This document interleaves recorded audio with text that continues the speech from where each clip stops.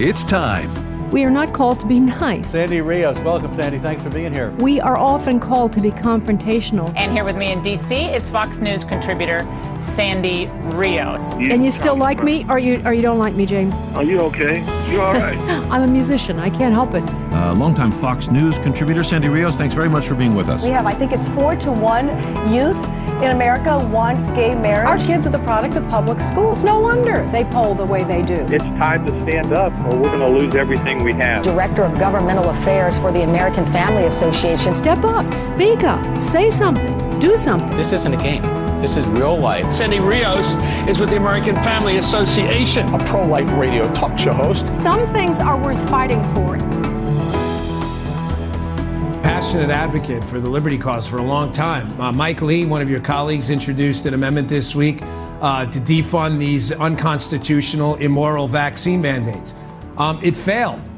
There were, 4 Republican senators who, I don't know, had something, a cocktail party to go to or whatever.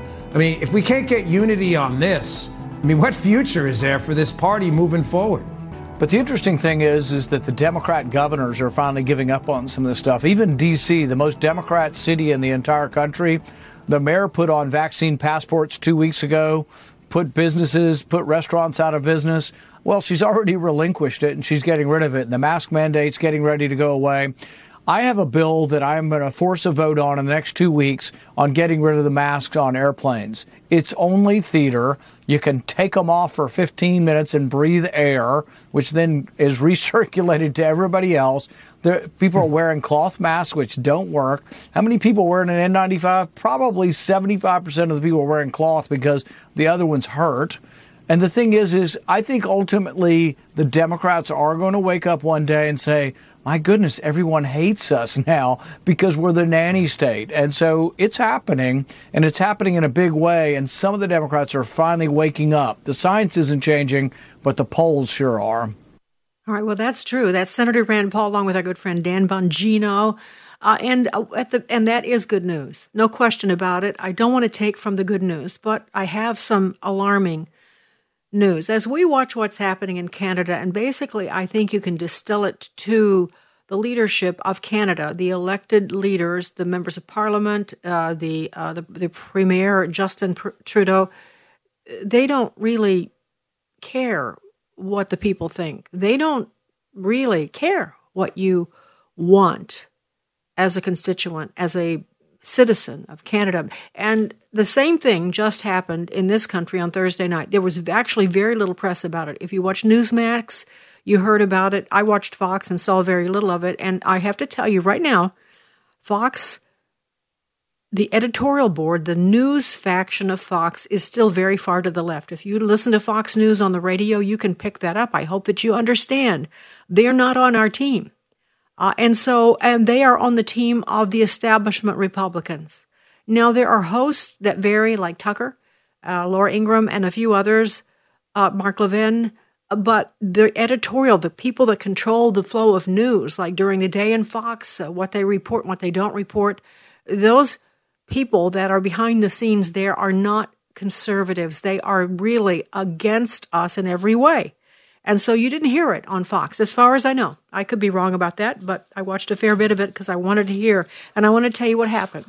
We've been talking about defunding the vaccine mandates now for several days, and 24 million, there were 24 million contacts to Congress as a result of you guys going to the Align Act and signing. I'm really gratified about that. But the bad news is that leadership in the Senate, Republicans, Mitch McConnell, and I'm going to get into the weeds here, so stay with me. They don't really care. They don't really care that people in the military have gotten myocarditis, blood clots, are losing their babies, that people that are working in the medical field are still losing their jobs, that you are like in Nazi Germany territory when you get on a plane to fly. Did you see the little clip of the guy on Allegiant Airline kicked off the airline because he had a "Let's Go Brandon" written on his mask? Yeah, so, and if you do anything that those attendants don't want you to do, you're out, buddy. There's no recourse. You're off this plane. Doesn't matter if you're going to a funeral, what your life circumstances. If you don't obey them, whatever they say, I guess eat 5 peanuts, not 2. I'm not sure. There are no limits, it seems, to these powers right now. We are really living through some strange times. But the members of the Senate, the majority, the rulers, the oligarchs, the guys who pose in front of that mic with Mitch McConnell every few nights and talk about all these things they're going to do and all these things they're going to do if they win back the Senate, not so much. And I'll give you the story. I'll lay it out. So stay with me. I'll try to make it clear if I can. It started, we started working to get the American people to speak up because we knew that there was a spending bill that had to be passed in order to keep the government open.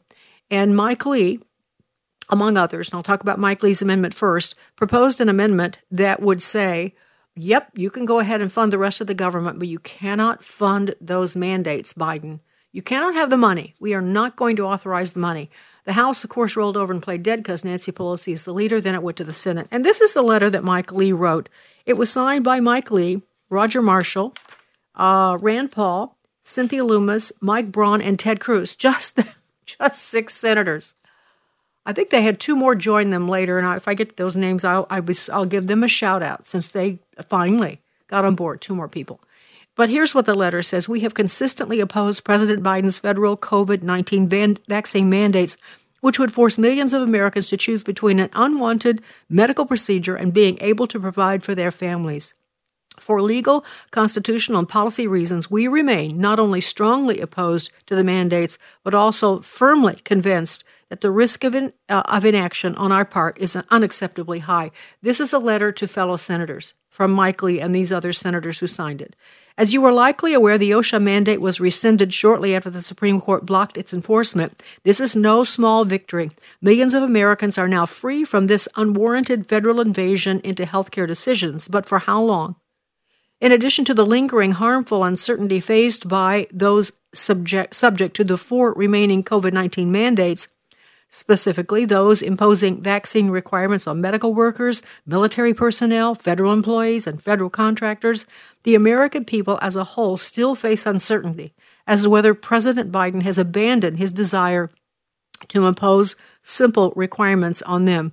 We will continue to stand against these mandates until they are discontinued. There's a lot more to it. Frederick Douglass, Mike Lee ends in this letter by saying, Frederick Douglass correctly observed that the limits of tyrants are prescribed by the endurance of those whom they oppress. As members of Congress, we must not abdicate our Article I duties in hopes that the judicial branch will rule in favor of the American people, or that if left unaddressed by legislative action, the problem before us will somehow dissipate. History will bear record of whether we chose to endure tyranny or oppose it in this pivotal moment. We invite you to stand with us, and it goes, and to stop this CR and explicitly defund the implementation enforcement of these mandates. So what happened? I'm going to take you through what happened that night, because this was Thursday night, and my inbox was filled up with the drama as it unfolded. So Mike Lee, this was sometime during the evening, says he tweeted, the Senate GOP has a very real chance of defunding these remaining vaccine mandates if every Republican stays for a vote. And then, as I told you, meanwhile, 24.3 million emails were sent to Congress by you and other people, other citizens. So a little later in the evening, I get this from someone else on the inside fighting this battle on the Hill as they're fighting it in the Senate. This is a war of attrition right now as senators from both parties are blowing out of town for the President's Day break. Senator Lee is still trying to get a vote on the amendment. Lee remains confident, but we need to help right now. Okay, so that's a little later in the evening, and then it unfolds. The Senate is about to vote on vax mandates. If you see this message, it would be a great time to stop and pray that we win this fight. And then a little bit later, Chip Roy tweeted this: any Republican who chooses jet fumes, fundraisers, vacations, fancy trips, or even just going home to their families over standing up for the American people should be shown the door. Stand up now. Defund the vax mandates. And then, all right, so that's some kind of a similar thing, and this is from Chip a little later. No, I'm going to save that one. So what happened? What happened was that Jim Emhoff, Lindsey Graham, Richard Burr, North Carolina, Delecto of Utah, all Well, they just didn't show up for the vote. They just didn't show up for the vote. And on the Democratic side, I think they thought John Tester would come over and defund the mandates, but he didn't. He didn't. He failed. He pulled out at the last minute, so they lost his vote. And then also Joe Manchin and Kyrsten Sinema, they allegedly were going to vote to defund the mandates, but they did not. So what happened? Mike Lee's amendment lost by one vote. And I'm going to tell you more about it in just a second, but bottom line here is we know now that the Senate GOP leadership, that means Mitch McConnell and Schumer, they conspired together to make it look as though they were actually going to do something. Schumer allowed them to have this vote and allowed them to actually think that they could pass it, while McConnell negotiated with these senators to be gone so that at the last minute they didn't have the votes, and it lost by one vote. And make no mistake, McConnell was right in the center of that, and so was Senate leadership. And to drive that point along, there's a great article by Daniel Horowitz, which we will put on our Getter account at Senate GOP, helps codify Biden's mandates by supporting his budget.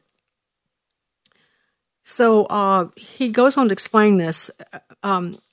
You know what? I think I better be careful because I'll get too much in the weeds here. Let's just say there was also a Cruz amendment. The Lee amendment lost by one vote. The Cruz amendment would have blocked school vaccine mandates. It failed by 44 to 49 when Senators Collins and Blunt joined the Democrats. And then, of course, there's the fact that they have to have 60 votes. This is how I know. Please stay with me. They have to have, according to culture, they vote on whether to vote on a bill. So when the Republicans voted to vote on the bill, they knew at that point that these 4 senators were gone. They knew they didn't have the votes. So when they voted to take the vote, they actually knew what they were doing. And let me tell you who did that, because you need to know.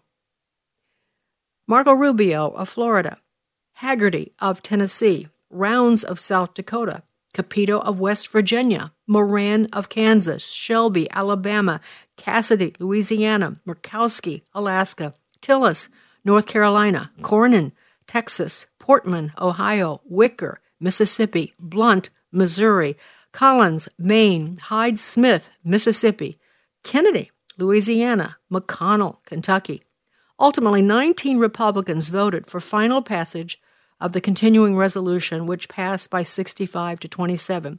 It was the original 17 plus Barrasso and Rounds. And then Daniel goes in to talk about how the time was right. They could have actually defunded, and they chose not to. They, on purpose, did not do that because they didn't want to shut down the government. Heaven knows the government shut down already.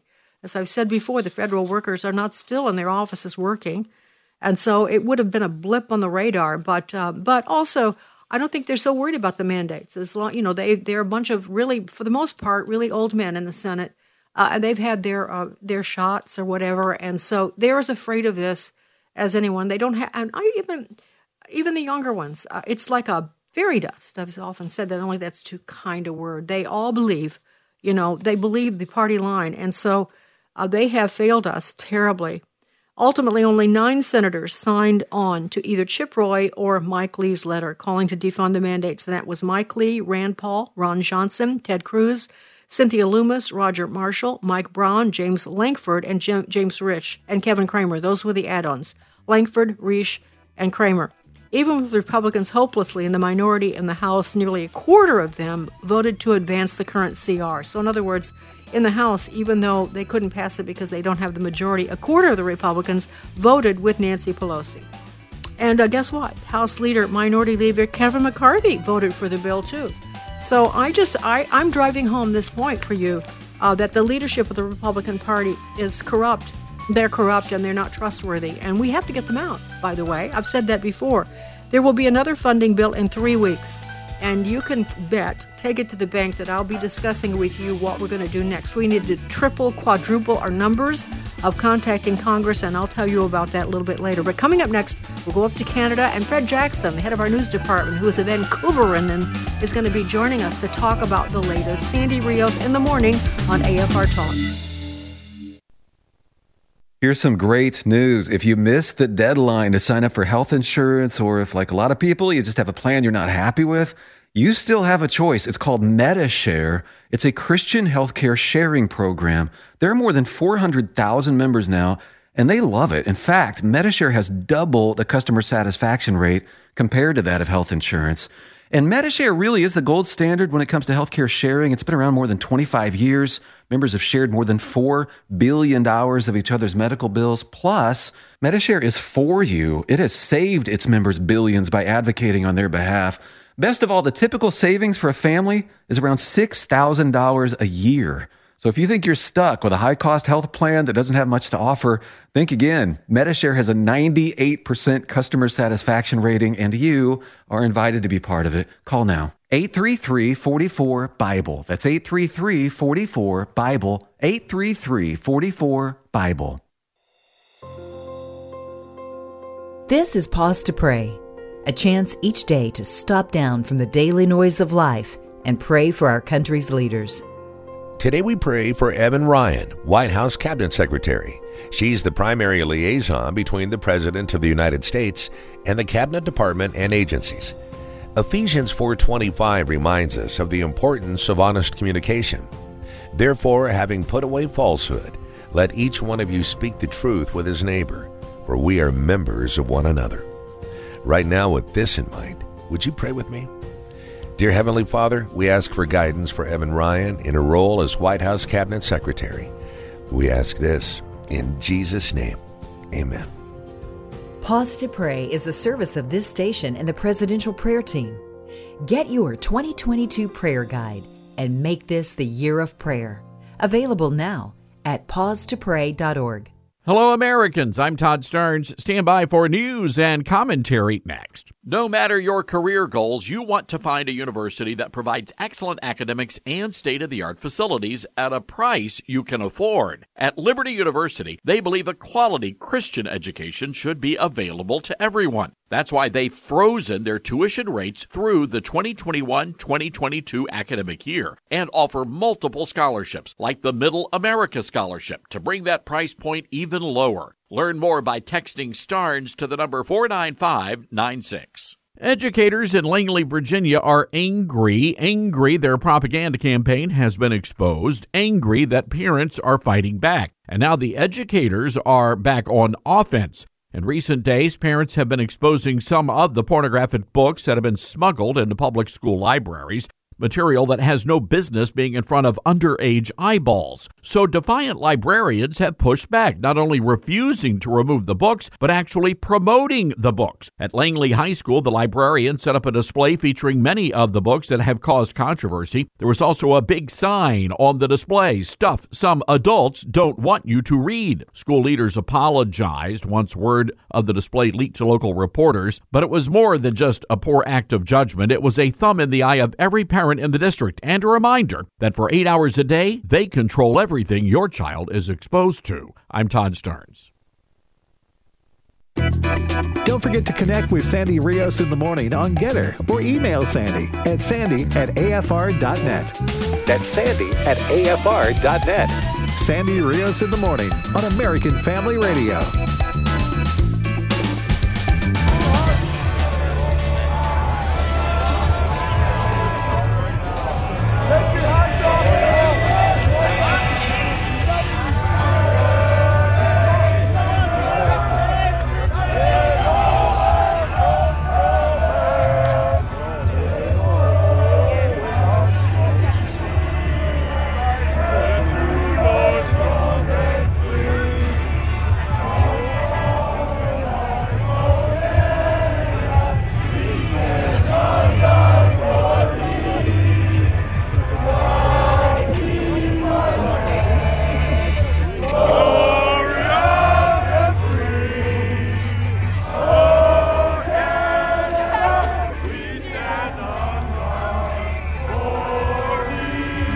Just a little bit of the sound of in Ottawa over the weekend when Justin Trudeau ordered the police in to remove the protesters, not just, of course, the truckers, but all of the people. They threatened to euthanize their dogs if they didn't leave Ottawa. They are taking away their resources, their money. One of the protesters, when I get to it, I'll find it for you and read it to him. He said he's been His bank account, personal, has been closed. His credit cards are stopped. His business account is gone. And he said it's like being banished, it's horrific. And I think everyone agrees that it is. And of course, Canadians are not used to their police. You know, we have a lot more violence in this country. We have, for a lot of reasons, we have some very violent cities, and our police carry guns. But the Canadians, I don't think, are used to having their police act against their people the way they did on Saturday. Here's some audio from, they sent in mounted police, and this is the audio of a woman who was in like a wheelchair. It's a mobile vehicle for disabled people. And she and another guy are trampled by horses. Listen to the sound as it was happening. Clip 5. Hold the line! Here comes the horses. Behind the horses.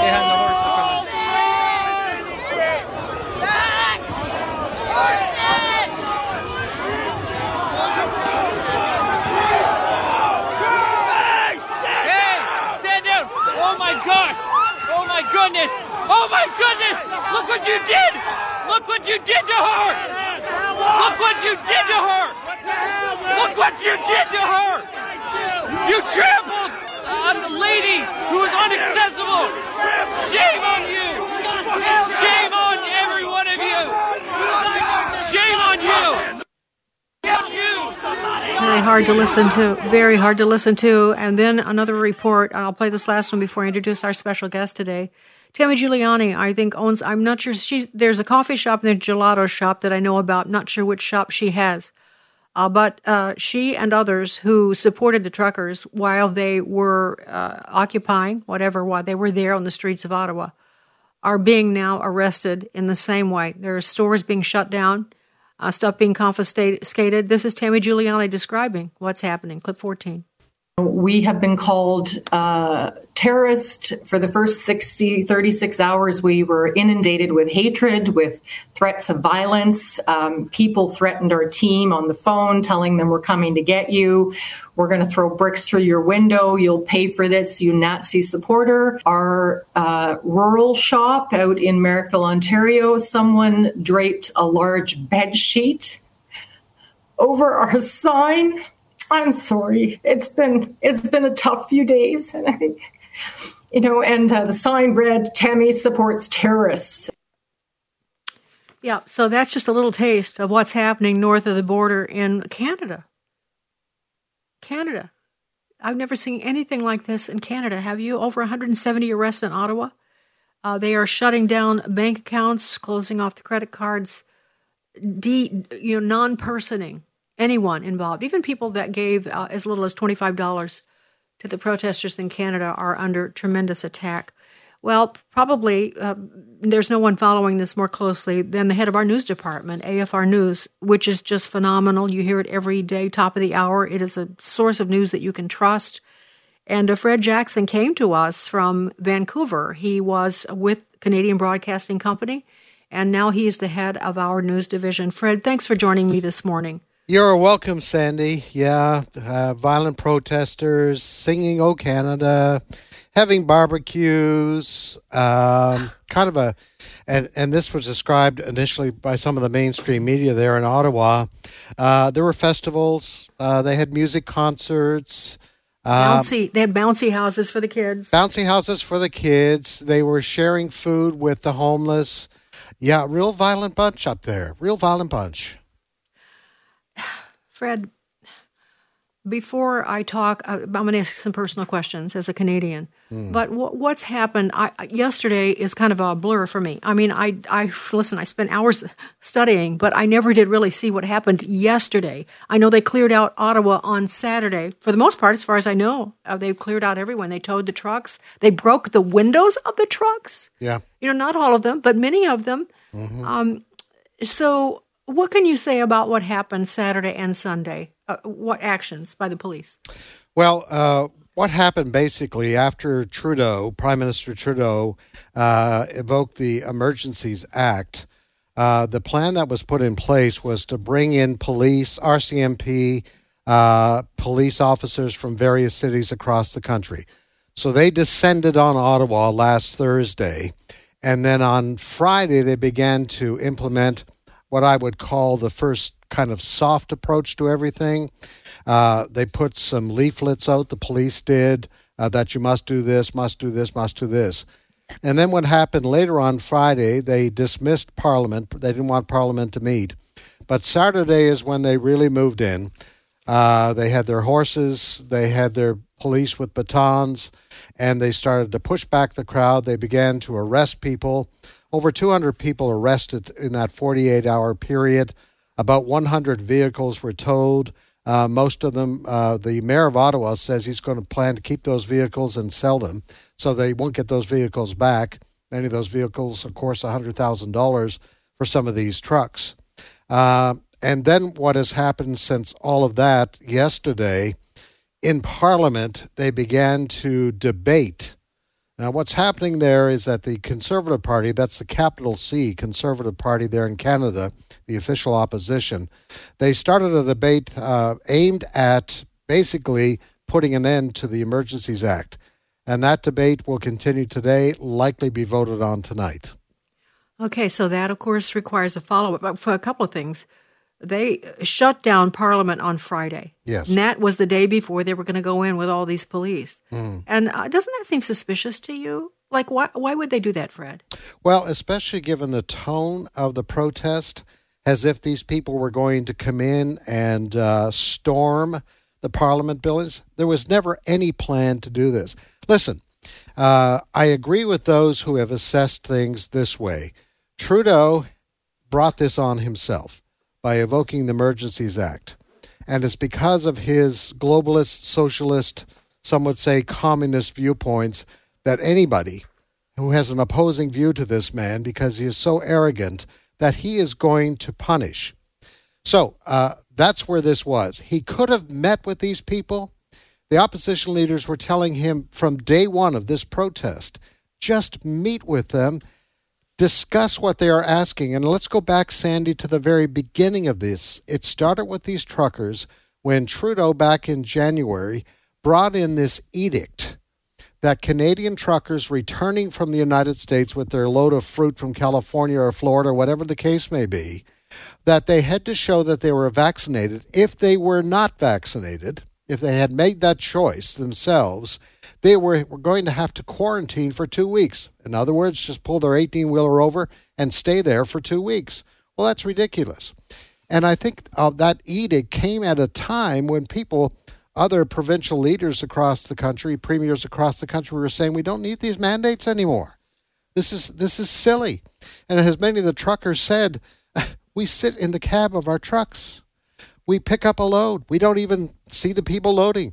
We drive to the border and we deliver a product to a warehouse somewhere. We don't even see those people because those people unload. We just sit in our cab and we have paperwork. That's it. We don't come in contact with anybody. Why are you doing this, Prime Minister Trudeau? That ignited the truckers' dispute, which started in British Columbia, and then it just grew and grew. And it acted as kind of a catalyst, Sandy, for across the country. And I know many people listening have seen the pictures as this convoy started out in British Columbia, in Vancouver, and then moved east through Alberta, through Saskatchewan, through Manitoba, and on into Ontario. There were thousands of Canadians came out in sub-zero temperatures. There they were out there waving their Canadian flags. They said, it's time. We want our freedom back. We want our freedom back. That's what this was all about. But you know what? Prime Minister Trudeau does not want to get the freedom back. No, well, wow. Understatement of the century. And I would say, I think you would agree with this, that what began as a concern for them personally as truckers was then very apparently more just taking away the mandates for Canadian citizens, the mandates of their children, and for businesses. It was not just about the truckers. Wouldn't you agree with that, Fred? Oh, absolutely. Because my daughter got me a coffee cup in the midst of all of this protest. It has a little Canadian flag on it. I don't know if you've seen this. But on the coffee cup, it says, proud member of a small fringe minority with unacceptable views. Now, my husband told me about that. He said he wanted you to send him one, Fred. Yes. Now, The part that's quoting the prime minister is small fringe minority with unacceptable views, Sandy. Oh, I know. Not with unacceptable actions, not with unacceptable protests, unacceptable views. In other words, free speech does not belong to you if you disagree with this prime minister. Yeah, it's absolutely stunning. But here's the thing I don't understand that maybe you can explain, Fred. The conservative, and as you say, it's not conservative like we are here, but I mean, people like conservative like Mitch McConnell and the establishment Republicans. But Conservative Party still, Candace Bergen, who's I think a deputy leader in that organization, and others. Yes. I heard them we played on the air here, impassioned speeches on the floor, fights with Trudeau and fights with his ministers, just impassioned. So they have as I understand it, 15 days to reject this emergency order by Trudeau. It's probably not 15 now. But do you have any insight into what to expect from them? Well, yes, Candace Bergen, she's just a real firecracker. She is the interim leader of the Conservative. They just voted out the one that was that took the Conservative Party through the last election. They voted him out. Candace Bergen is the temporary. I think the guy who's going to be the next head of the Conservative Party is Pierre Poilievre. French name, but he's from Alberta. Here's what's happening right now. This debate is on. They have multiple parties in Canada. There's the capital C Conservative Party, the Liberal Party, capital L Liberal Party, which Trudeau is head of. But they have the New Democratic Party. They have the Parti Québécois, and they may even have, I think, one or two more, Green Party, et cetera, et cetera. Here's what has to happen. The Conservatives are in the minority, but Trudeau got in with only 33% of the vote in the last election. So it's a minority government. If the Conservatives can convince some members of the NDP, the New Democratic Party, to vote with them, they can pass this. There are some even liberal backbenchers who say Trudeau went over the line with his language and certainly evoking these Emergencies Act. We need to remind people, this is an act that came in many years ago. It has never been used before. Trudeau didn't use it. There was a huge pipeline protest, extremely violent, just a few days ago out in British Columbia. Trudeau didn't say a word. There were people coming after the workers in this pipeline with axes, smashing windows, hitting vehicles, causing millions of dollars worth of damage to this pipeline that's being built to Alberta. But Trudeau didn't say a word about that. So what has to happen is at least one minority party has to join the Conservatives in this, and maybe some of the members of the Liberal Party, to put an end to this right now. You know, ironically, I don't know if you saw that, but the New York Times actually came out with an editorial in the last 24 hours condemning Trudeau. Oh, of course. And siding with the truckers. Yes. And they point out the fact that Trudeau, I'm not sure what year it was, but there were a year's worth of protest in India. Mm-hmm. And I don't recall the farmers. And he was in favor of the farmers blocking roads in India. Yes, exactly. Yeah. So the New York Times points out that hypocrisy and actually says they sound like conservatives in this editorial. They talk about the importance of the free access, the ability to free speech, nonviolent free speech in a democratic society, how important it is. So, I don't know, Fred, what kind of influence the New York Times. They have influence on people, that's for sure. They're readers. And I don't know if it will translate across the border or not. But let's say we only have a minute left here. And then, can you stay with me for the last segment too? Sure. I would. I know you to busily prepare news for the American Family Radio News Network, but tell your guys to do that right now. But I have a lot of clips. It'd be interesting to run some of these by you, Fred, and get your take on it. One of them happened in Parliament just a few days ago, and we'll pull it up and play it for you and let you just tell us kind of what to expect. And also, I want to know what you think if the Parliament should thumbs down on Trudeau's emergency orders. Would that unring the bell on everything? And so stay tuned too for that answer. Fred Jackson, the head of our news department, is with me this morning. And there's so much to say about Canada. I had about a ream, seriously, of paper this morning to read. I didn't quite make it through that ream, but we're going to, hopefully by the time we finish talking here, you'll have a good idea of what's happening. Sandy Rios in the morning on AFR Talk. Friendships is looking for full-time volunteer men and women who are serious about serving God, investing time in rewarding work, and helping people in need around the world. There is no charge to serve. Room and board are provided. A willing heart and a desire to work as part of a team are the primary skills required. Check out the opportunities at friendships.org or email portmercy@friendships.org. That's portmercy@friendships.org. To sharpen the biblical worldview of Christians and to share the good news of Jesus Christ. That is the mission of the Christian Worldview radio program. I'm host David Wheaton, inviting you to join us this Saturday morning at 9 Eastern, 8 Central, as we discuss all matters of life and faith from a decidedly biblical perspective. The Christian Worldview, Saturday mornings at 9 Eastern, 8 Central, right here on American Family Radio. Every branch in me that does not bear fruit, he takes away. And every branch that does bear fruit, he prunes, that it may bear more fruit. My name is Abraham Hamilton III, and this is the Hamilton Minute. No one likes to suffer difficult circumstances. In this era of easy believism, it's often conveyed, if life isn't always smooth, we're doing something wrong. The scripture teaches us, however, that our Lord often meets fruitful branches with additional pruning. The pruning is not punishment. It's actually to make us even more fruitful. If you're in a rough spot right now, take heart. What may feel like the squeeze to end all squeezes could very well be the Lord's pruning for additional fruitfulness. When the Lord prunes us, he does so for our good. Listen each weekday from 5 to 6 p.m. Central for the Hamilton Corner with Abraham Hamilton III, public policy analyst for the American Family Association. You know, we fill up our spiritual heritage tours each year several months in advance, so we're letting you know now. Hello, everyone. I'm Tim Wildman, president of American Family Association and American Family Radio. I know a lot of folks make their plans for travel, for vacation and such early in the year, and you have to take off for work and things of that nature, so we're letting you know when our June and September tours are. Just go to our website, spiritualheritagetours.com. spiritualheritagetours.com.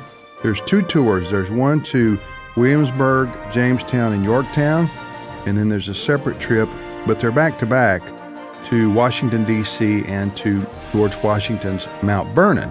So, if you want to go on those tours with us, just go to the website, spiritualheritagetours.com, spiritualheritagetours.com, and check out all the info.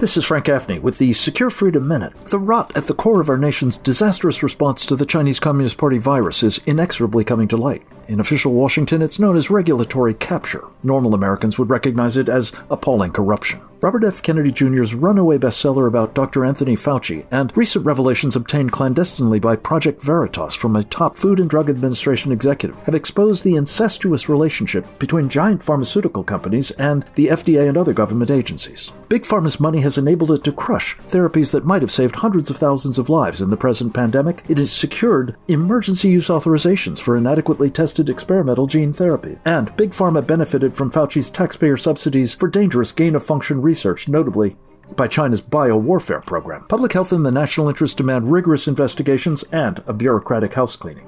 This is Frank Gaffney. Sandy Rios in the morning on American Family Radio. And what the Prime Minister of Canada, the way he's behaving right now, he's exactly like a tyrant, like a dictator. He's like Ceausescu in Romania. If even you doubt, if you raise doubts about the vaccines, you're outcasted. What's the difference between what he does and what happened under the Inquisition? See, on one side they say, well, we should not believe in God, but on the other side they say, believe in science. We don't have to. Science is not about belief. Science is about measurements, conclusions, hypotheses, and arguments. We got to a point right now where even if you say something, if you raise any doubts, you're already considered, as whatever, they label you in very different ways. This is not okay. And I have to tell you, that when I saw the protests in Canada, the way the truckers over there reacted, I got in touch with some of them, others contacted me, I congratulated them, and I want to use this opportunity to thank them. And I hope this movement for freedom and for rights is spreading all around the world. Because at the end of the day, we have to make sure that all these elected officials, they understand that they were elected in those offices to work for the people, not to behave like masters of slaves. Thank you. All right, that was actually a speech given to the EU Parliament in the last few days by Romanian Cristian Terras. Speaking to the EU Parliament, and trust me, the EU Parliament is not a warm, fuzzy place to make that statement. I want to play one more thing before I ask Fred to join us again. Actually, Fred, I should stop and get your comments on that. Isn't that remarkable? Yeah, they understand because they've lived with it. That gentleman is a Romanian and certainly probably lived through Ceausescu. And there are actually a lot of Romanian immigrants into Canada, one of them being a pastor there in Alberta. You probably have heard his story. Yes. As far as I know, he's still in jail because he went out to try to speak to a convoy rally as it was moving through Alberta. He never got to speak at that rally because he got arrested, and he's been kept in solitary confinement there in Alberta. So that's a Romanian immigrant who knows what's going on, a pastor. He's the one that decided to stay open, keep his church open, and was arrested. He's come down to the States, and we've done some stories with him. But yes, the persecution of Christians in Canada is still going on. There's about 30 pastors have written a letter to the Prime Minister warning him what he's doing is basically akin to the Ceausescus, the Stalins, and what's our Chinese leaders. There is no difference. Trudeau is drunk on power. He's arrogant like his daddy was, Pierre Elliott Trudeau, who was Prime Minister for many years. And he is just like his dad. He's extremely arrogant. He will not tolerate anyone who goes against him. And for him to bring in this Emergencies Act, let's remind people, Sandy, that this was brought in to protect the country from terrorism threats. This was a national security. Please, this protest in Ottawa, how in the world was that threatening national security? Having barbecues in the street, having music festivals in the street, having people just enjoy each other's company, that in no way is a national threat, and that's what it comes down to. This was Trudeau deciding, I will not tolerate people who disagree with me. You know, Fred, just a picture of kind of a visual of this to me. I thought of the two scenes from movies. I thought of that scene in Gladiator, that the final battle between, now I can't think of the character, but he's fighting against the Caesar, the son of Caesar, who's now the acting Caesar, and he's so petulant. I mean, that's part of the last part of the movie, and just cannot stand, same way, just like Justin Trudeau, can't stand to be opposed, and then ends up cheating to kill the gladiator in the last, because he cannot stand that the people love him and support him. And then the other scene was that Mel Gibson in Braveheart, where he is, his arch enemy is this, again, petulant kind of, let's just say spoiled rich kid. That's the kind of the persona of that, and they are in this battle to the death, and it's the same kind of personality, I think, that we're seeing in Justin Trudeau. Sure. But let's go to the thing that you mentioned, and the thing that this gentleman from Romania mentioned, and that is the Christian influence. You know, I'm sure you saw that in the last few days, people were in front of the Parliament singing, "A mighty fortress is our God, a bulwark never failing, a helper he amid the flood of mortal ills prevailing." The great, I should read the whole verses because they're so powerful about the fight against Satan. And so we see all kinds of, there was a Jericho march around the Parliament. They went around like 7 times praying. But seriously, for context, how much of an influence on this freedom movement do you think Christians are having? Or is that just a small element? Do you think it's a significant part or not? You know, before this protest, if someone had asked me about the spiritual state of Canada, and I moved here from Vancouver, I had 10 years with the Canadian Broadcasting Corporation, Vancouver, only 3% of the population goes to any church at all. So across Canada, there's been a bit of I would say, a spiritual vacuum for many years. But something has been happening, I think, beneath the radar, as often is the case, that because has governments become more anti-Christian, that wants to stamp out, we're seeing it in this country as well, people, governments that want to stamp out Christian influence. We have these two politicians in Finland that are facing jail time for simply quoting Romans chapter 1. People are beginning to understand, whether it's Canada, Finland, or here in the United States, they're beginning to understand that the idea of tolerating points of view, that is being diminished. As Trudeau said, people with unacceptable views are no longer welcome in this country. And that's what this was all about.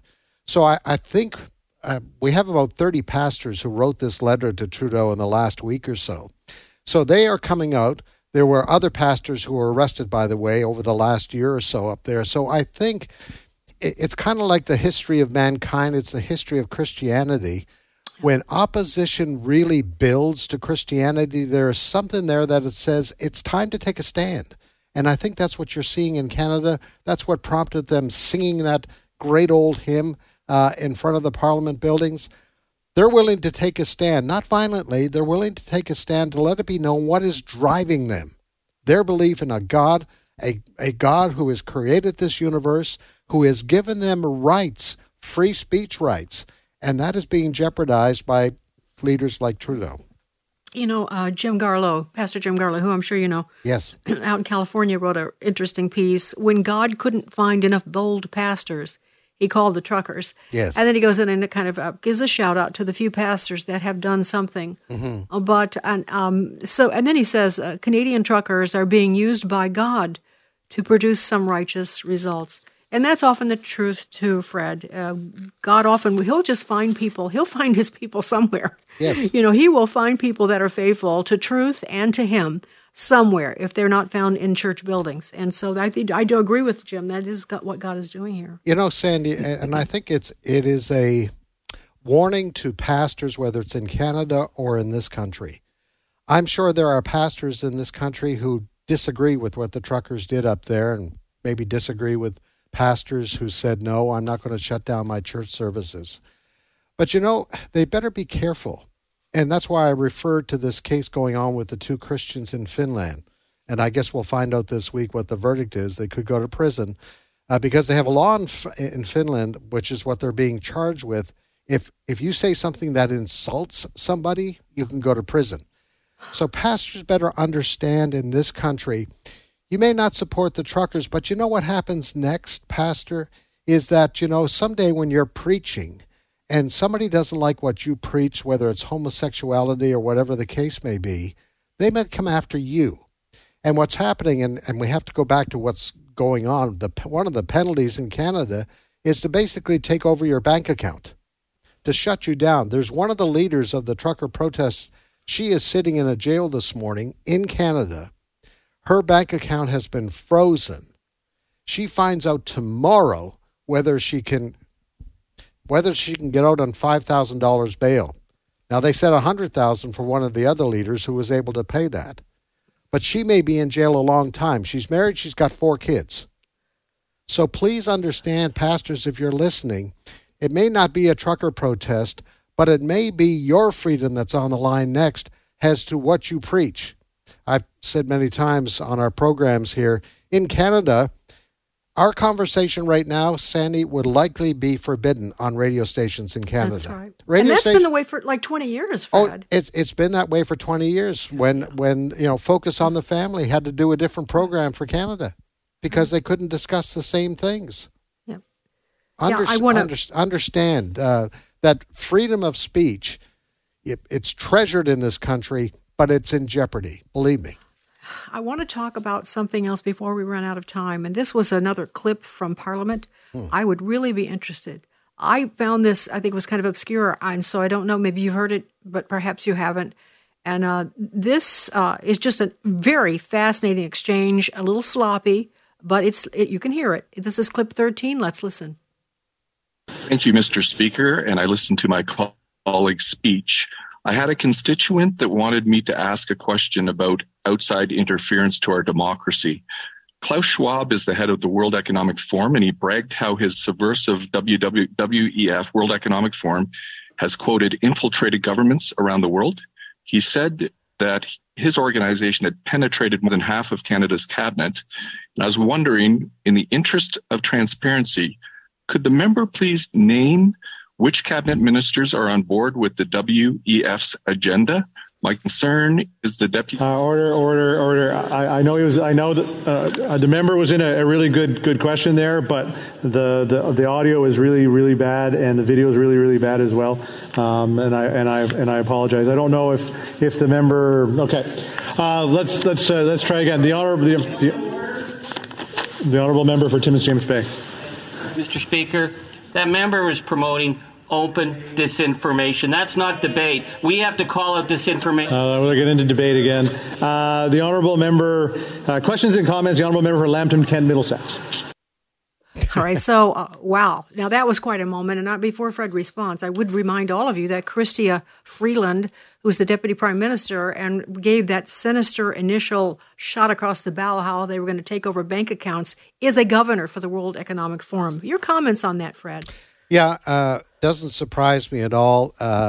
One of our other programs, Understanding the Times, that's heard on the weekend here on American Family Radio, Jan Markell hosts that program. Back a few weeks ago, she played a clip which included various government leaders from around the world. One of them was Justin Trudeau. And we've heard this before, that the plan is to use this pandemic as a major reset. Trudeau is a globalist. We'd only have a few minutes left. He is a globalist. Him invoking the Emergencies Act goes to play in what he believes in.